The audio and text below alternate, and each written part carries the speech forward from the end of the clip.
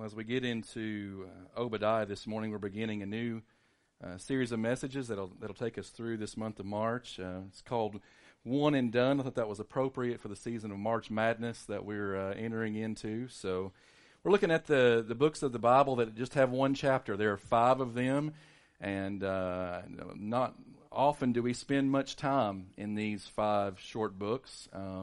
I know that I've never preached a message on Obadiah. I don't know that I've ever heard one preached on Obadiah, and so I'm going to try my best this morning to do justice to this text. I'll be honest and tell you, in planning this series, I was really hopeful that this would kind of be a lighter deal because we kind of came out of Lamentations and we're moving toward Easter, and I thought maybe this will be a little easier preparation-wise so I can spend some more time preparing for Easter.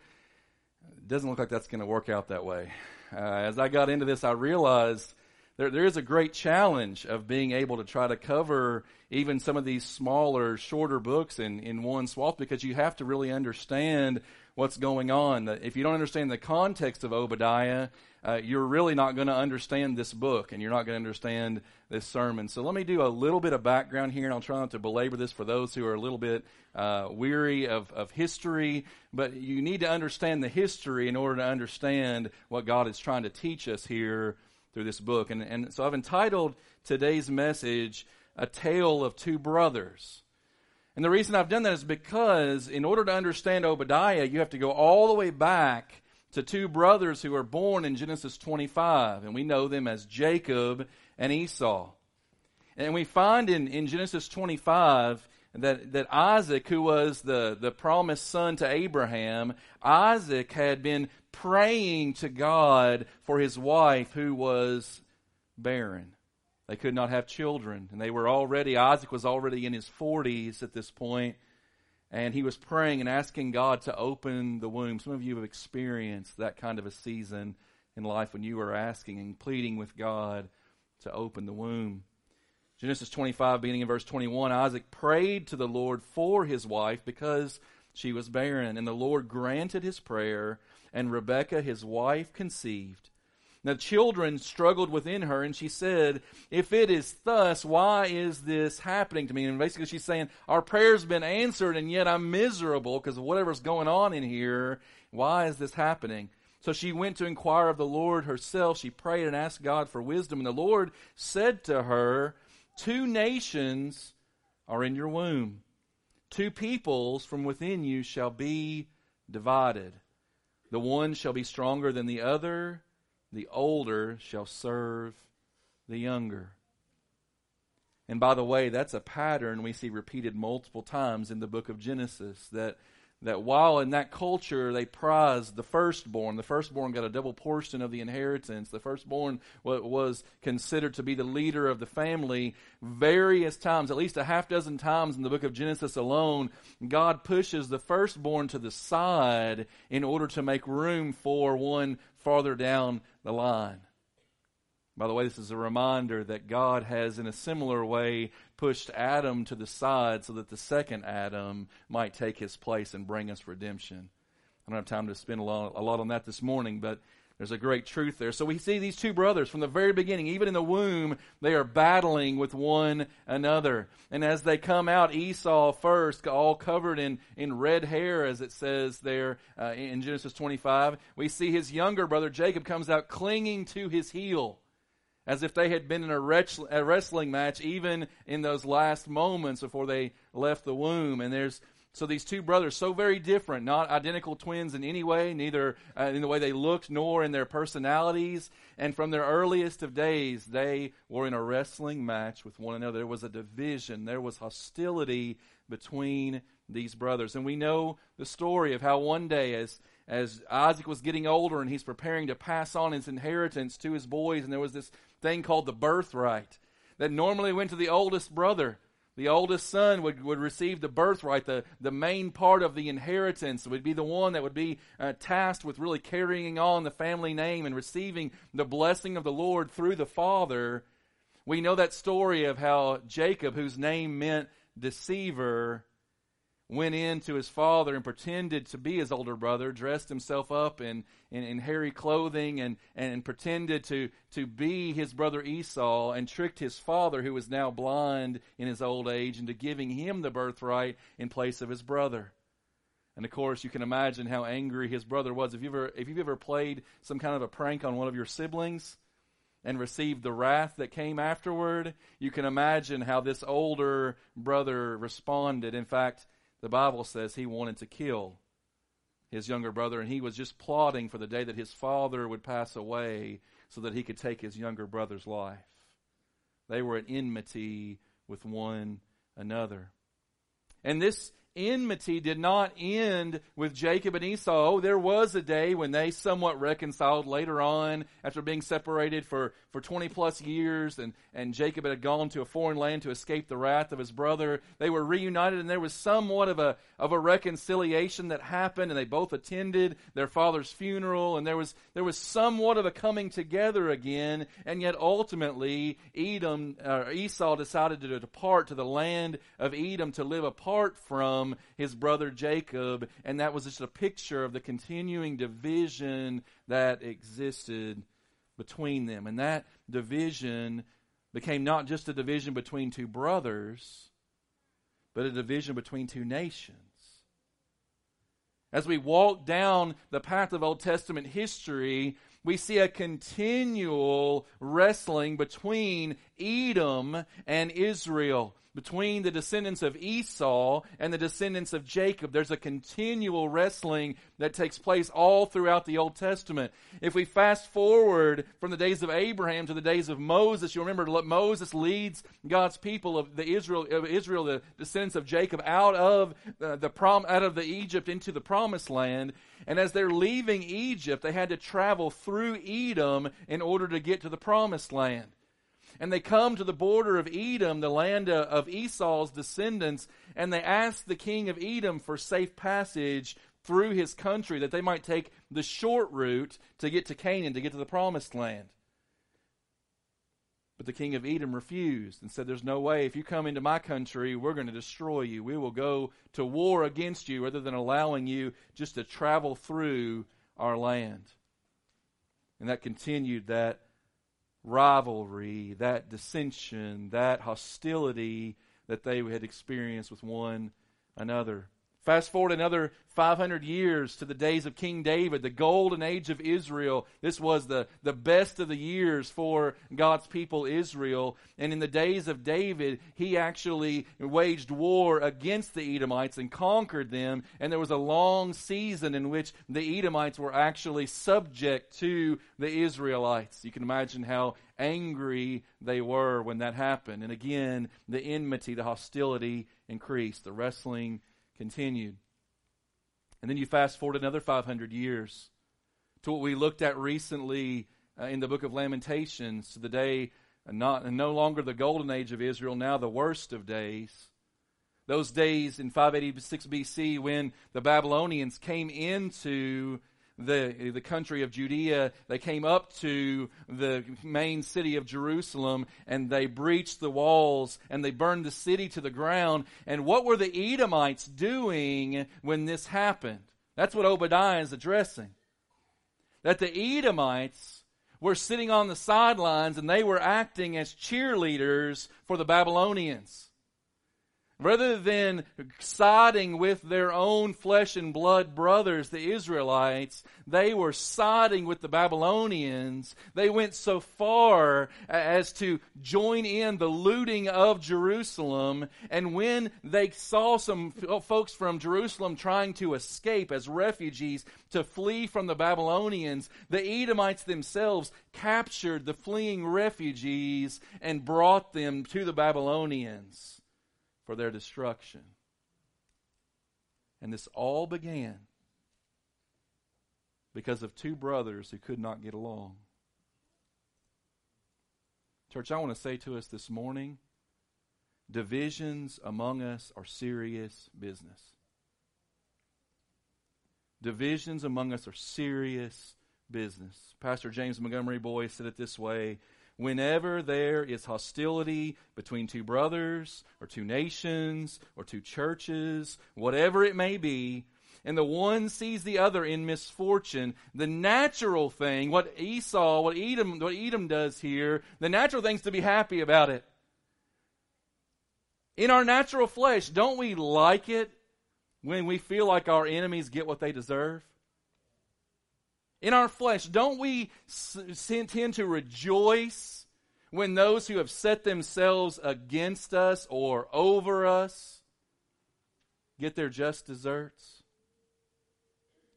And yet has not our Lord called us to a place of loving our enemies and praying for those who persecute us? In the flesh, we rejoice when our enemies falter and fail. And yet I would say to us, just before we get into this text this morning, let me say to us, let's talk about this on the church level for just a moment. Church, I am praying that God will put in us the mindset that we are able to wholeheartedly rejoice when any church in this community does well and grows and flourishes and experiences revival. When we pray for revival, when we not just pray for it here in this place, would we be content for revival to occur at the church 6 miles up the road? I pray that we would be, but I know in my own heart there's a wrestling there. The flesh and the spirit war with one another against that idea. And just like we ought to rejoice when any other church does well and grows and flourishes and is revived in the Lord, we also ought to lament. As we learned last month about this act of lament, we ought to lament when any church experiences suffering, downfall, and disgrace. May we never find ourselves on the sidelines rooting for the enemy against our brothers. That's the message of Obadiah in a heartbeat. May we not be among those who would rejoice in the downfall of our brothers. This led to Edom's condemnation. We don't know who the prophet Obadiah was. There's about a dozen different guys in the Old Testament that are named Obadiah. None of them seem to be this guy. We don't know anything about him other than what he has written here under the inspiration of the Holy Spirit. This is one of only 2 Old Testament books that are geared toward nations that are not Israel, toward Gentile nations. This one in particular being the nation of Edom. And there are 3 things that we learn from the book of Obadiah that I think are so very clear and pointed and needful for us to understand. The first of these is this. Obadiah teaches us that there is a coming retribution for God's enemies. And again, our tendency to rejoice when our enemies falter and fail, or those we perceive as enemies, even though they might very well be brothers, as was the case here. When we see our enemies falter and fail, our inclination in the flesh is to rejoice. And yet we need to be reminded that it is God who will judge. It is God who will bring condemnation where it's due. And we need not be rejoicing in the downfall of our enemies as Edom was doing on that day when Babylon came in as an act of God's judgment against Israel. We need not be on the sidelines rejoicing for the enemy against our brothers. There is a coming retribution for the enemies of God. And he judges Edom for one main sin, and it's the sin of pride. Pride, this me-centered mentality where I exalt myself and think that I'm better than everyone else. That's where Edom was residing. And what was she prideful over? Several things. In verses 3 through 4, we see that Edom took pride in her armaments. If I were to show you the geography of Edom, the main city of Edom was a city called Petra, which means rock. And it was up in the mountains, and it was considered to be an impregnable fortress. The historians of that day wrote that 12 men could hold the city of Petra against an entire army because it was so well fortified. There was only one narrow passageway in which you could enter the city. It was so easy to maintain that city. And they rejoiced. They took pride in their armaments, in their arms, in their location, and the fact that they would even say, no one can defeat us. Even though 500 years prior, they had been defeated by the Israelites. They said, no one can defeat us. We're safe here in our city. I think this same kind of pride exists right here in our own nation. We are a prideful people. We act as though we are some kind of an eternal nation that's been around forever. And yet in comparison with the greatest nations that have had rule and reign in this world, we are still so very young. And we are seeing in our day, are we not, the same kinds of effects that other nations have experienced just prior to their downfall, a turning away from God and engaging in rash immorality. We're seeing so many things that are falling apart. And it's so easy to take pride in ourselves and our own ability to secure our nation. Edom also took pride in her allies. They had made connections with Egypt and with others, with the Babylonians and other nations, and saying, even if somebody did come against us, we've got strong allies who will raise up on our behalf and we'll defeat them. She also took pride in her acumen or her wisdom. Edom was considered to be a place of great wisdom. People from all over the world would come and they would seek out the people of Edom because they were known for their insight, for their understanding. And yet the Lord says there in verse 8, I'm going to destroy all that. I'm going to make them look utterly foolish. They have prided themselves in their worldly wisdom and understanding. And he says, I'm going to destroy the wise men of Edom. It sounds harsh. And yet the Lord is so long-suffering. He has been patient with these folks for many hundreds of years. But now the day of judgment was coming. Why was God going to judge Edom? The same reason that he brings judgment upon any people, because of their sin. But there were particular sins that Edom had committed, particularly against Israel, during these days when the Babylonians came in and destroyed Jerusalem. Edom sinned, first of all, by boasting in Judah's ruin. Again, they were like cheerleaders on the sidelines. Go Babylon. Let's get this thing done. Destroy them. They boasted in Judah's ruin. Again, we should be very careful when we find ourselves boasting in the ruin of our enemies. There's a dangerous pride there that we need to stay far, far away from. But not only did they boast in Judah's ruin, but they also burgled her riches. As we see there in verse 13, they joined the Babylonians in looting the city. They came in and stole all of the treasures that God had given his people and carried them off to their own land. And if that wasn't bad enough, they went so far as in verse 14 to betray her refugees, those that fled from Jerusalem. Many of them were captured by the Edomites, and they were carted back to the Babylonian army and turned over to the enemy. This is what sin will do. This is what a bitterness, a hard-heartedness toward our own brothers will do. Sin will always take you farther than you want to go and keep you longer than you want to stay and force you to pay much more than you ever wanted to pay. For Edom, this was going to be ultimate destruction. One pastor I was reading this week said, when was the last time you ate in an Edomite restaurant?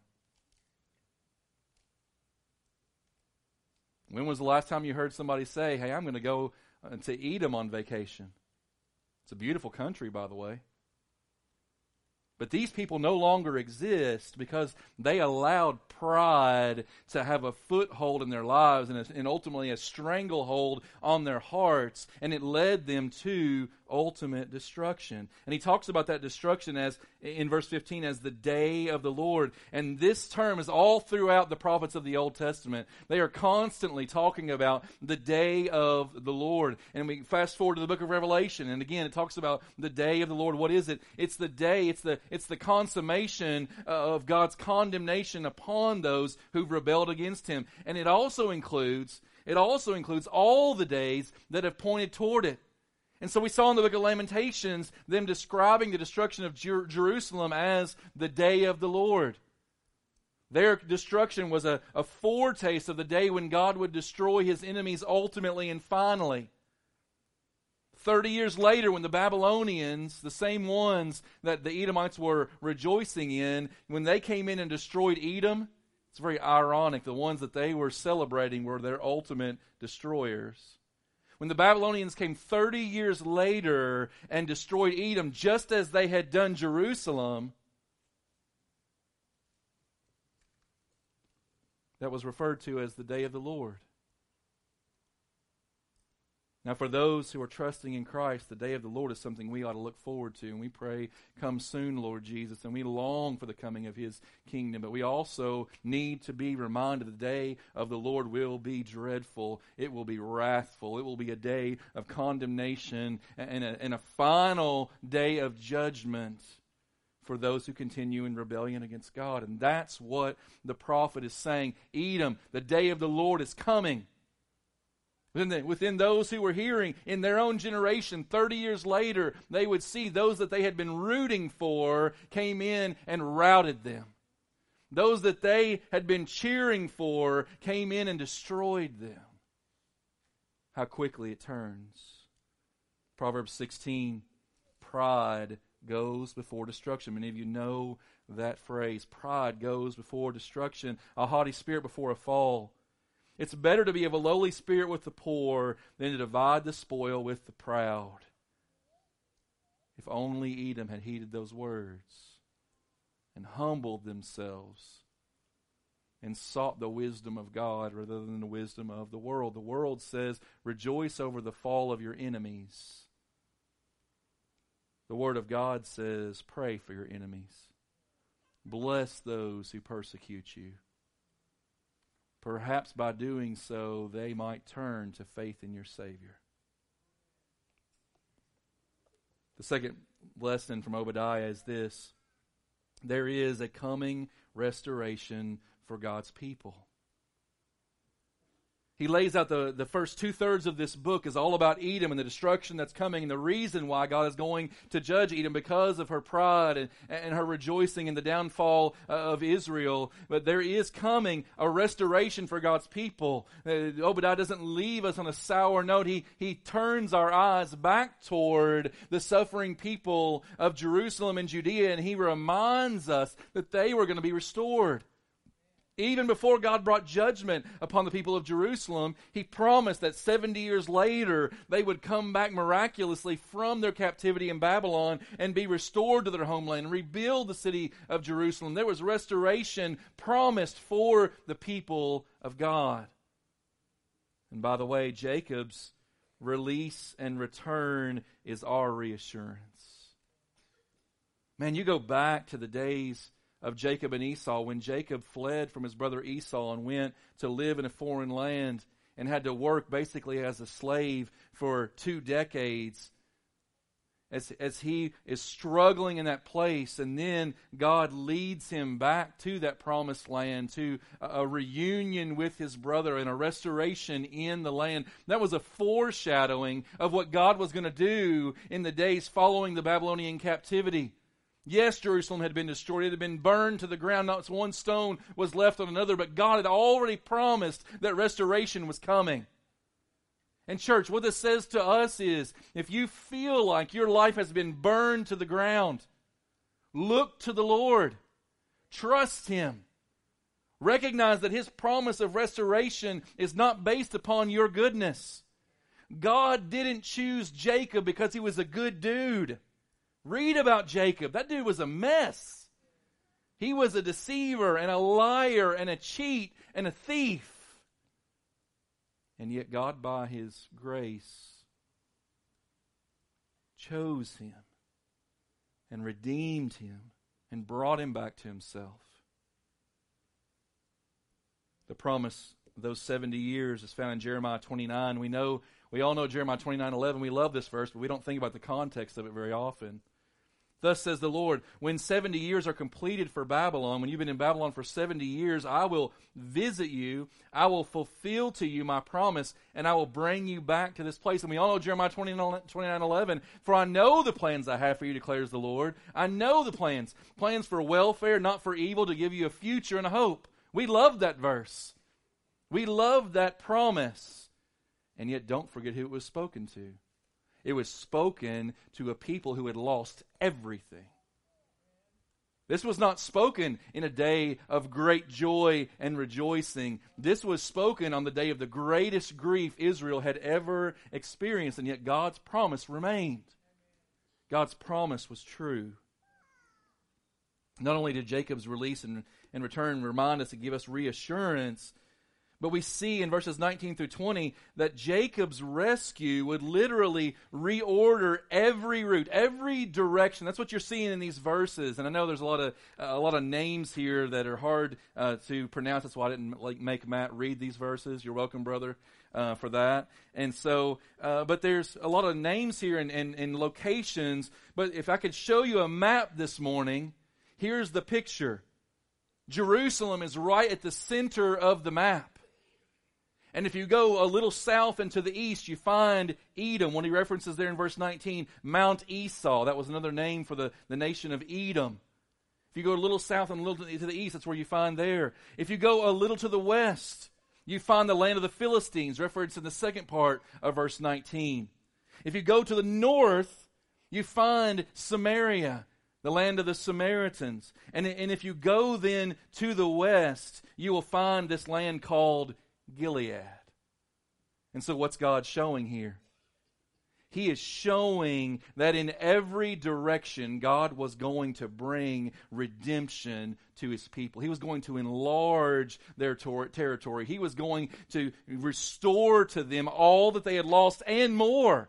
He was going to give them more than they had had previously. I think this reminds me of what Jesus said in Luke 13, speaking about the end times. He said, people will come from east and west, from north and south, and they will recline at table in the kingdom of God. And behold, some who are last will be first, and some who are first will be last.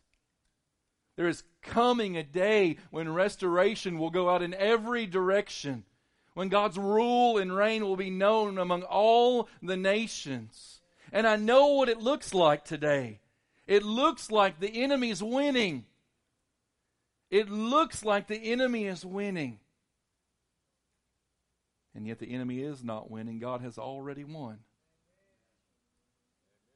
And just as He allowed Edom for 30 years to live on in their own self-deception that they had won, and then destruction came in a day, so it will be for the enemies of God today. And again, we need not rejoice in that. We just need to know the promise. We don't rejoice in the downfall of our enemies. We rejoice in the reign and rule of our Savior. And we pray for our enemies that they would come and bow the knee to King Jesus. Because thirdly, the third lesson of the book of Obadiah in verse 21 reminds us that there is this coming reality of God's kingdom. He begins in this low place of talking about the destruction of Edom. He lifts our gaze to see God's restoration of Israel as a promise of our coming restoration. And then He shoots way higher to help us to see at the end of this book, the final word is, and the kingdom shall be the Lord's. And here's what this says to us, church. It's not about Edom. And it's not about Israel. And it's not about the United States of America. And it's not about what's happening in China or North Korea. It's not about any of those things. It's not about what's taking place in Iran today or in Iraq. It's not about any of those things. That ultimately our focus needs to be on this as the people of God. That the ultimate kingdom belongs to King Jesus. That would be our first allegiance and where our focus would go. As you read the news day to day, and it can become more and more disheartening as we see all the lunatics that are trying to become our president. It can become more and more disheartening, and yet understand this. Understand this. the King of all kings, will not be on the ballot come November. He has already won the election. He has already been chosen. The question is, will you bow the knee to King Jesus now or on the day of the Lord when He comes in judgment? Will you confess Him as King today or on the day when it's too late? You see, the King of Kings will rule over all the nations. He will rule over all the nations, and all the insanity that we are seeing in our world right now will be completely wiped away. It goes all the way back to Psalm 2. Psalm 2 asks this question at the very beginning: why do the nations rage and the peoples plot in vain? Don't we see that today? All kinds of raging and plotting, politics. The kings of the earth, they set themselves, and the rulers, they take counsel together against the Lord and against His anointing. This is nothing new. This has been going on for the whole history of the world. Those that are set themselves up against God, saying, let us burst their bonds apart and cast their cords away from us. He who sits in the heavens laughs. He who sits in the heavens laughs. The Lord holds them in derision. He will speak to them in His wrath and terrify them in His fury, saying, as for me, I have set my King on Zion, my holy hill. Church, He rules and reigns today. The fullness of His kingdom is not yet seen, but He rules and He reigns today. The question that remains is, are you bowing the knee to King Jesus? Are you surrendering yourself to His rule and His reign? One day every knee will bow and every tongue will confess that Jesus Christ is Lord. But I would urge you, I would beg you today, don't wait until that day, because on that day it'll be too late. The final promise here, I want you to see one last thing before we finish. The final promise, He says in verse 21, and saviors shall go up to Mount Zion. Notice He doesn't say Savior singular. This is not the Savior shall go up to Mount Zion, though our Savior did. And He took not a crown of gold, but a crown of thorns. And He took not a place upon a throne, but His place upon the cross. His rule and reign began in a way unlike any other king. And yet His rule and reign will last longer than any other king. And the truth that He's showing us with that little plural word Savior is this, that ultimately we will reign with Him forever and ever. And so if you're feeling defeated today, child of God, know this, we will reign with Him forever and ever. If you're feeling discouraged today, know this, we will reign with Him forever and ever.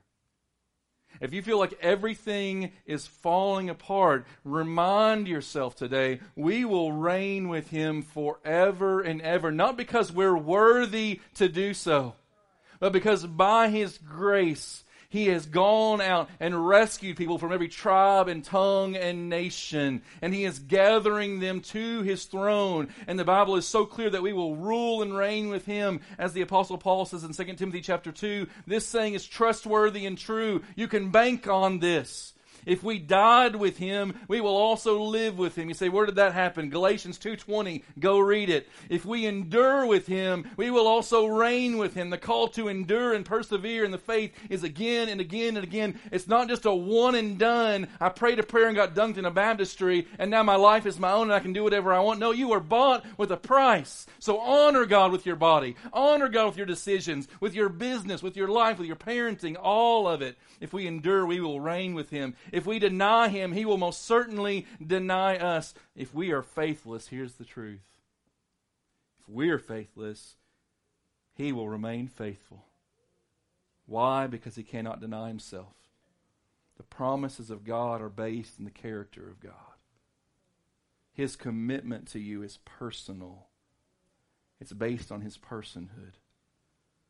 And so I would say to you today, the greatest thing that we can say in response to whatever it is that we're encountering in this sin-broken world, whatever your greatest struggle is right now, whether it's that diagnosis, that job loss, that child that's gone astray, that internal struggle with depression, whatever it is that you're wrestling with in this day, let me give you 3 words that change everything. King Jesus reigns. That's the game changer. I want you to know that this morning. That is the game changer. If you can look at your suffering and over that suffering you say, King Jesus reigns. And I'm not trying to give you some kind of magical formula just to make you feel better. That's not what that's about. But it's a recognition that the King of Kings and Lord of Lords is reigning over that which is ruining you right now. That He is ruling over that which seems to be ruling your life right now. He's king over that. And I would ask you today, is He king over you? Father, I pray that You'd help us today. We so need to see our Savior seated on the throne of heaven. To see the author and the perfecter of our faith, who for the joy set before Him endured the cross. He walked through a time of suffering unlike anything we can imagine. But He did it in joy, because He knew His mission was to rescue a people from every tribe and tongue and nation, that we would one day be gathered as one body, one bride, gathered around Your throne. No more divisions. Father, forgive us for erecting walls of division over things that have absolutely no eternal importance. Forgive us for that fleshly desire to rejoice over the defeat of those that we have deemed our enemies. Father, I pray that in these days You would give us the mind of Christ. Help us to see things as You see them, and to remind ourselves with every headline, with every hurt, with every hang-up that continues to hold on to our lives, that we would make this continual proclamation, not just with our lips, but with our lives, that King Jesus reigns. You are sovereign. So, Father, as we close out this morning with this song, may it be a proclamation of faith today. May our faith rise up to meet You. We pray this in Jesus' name.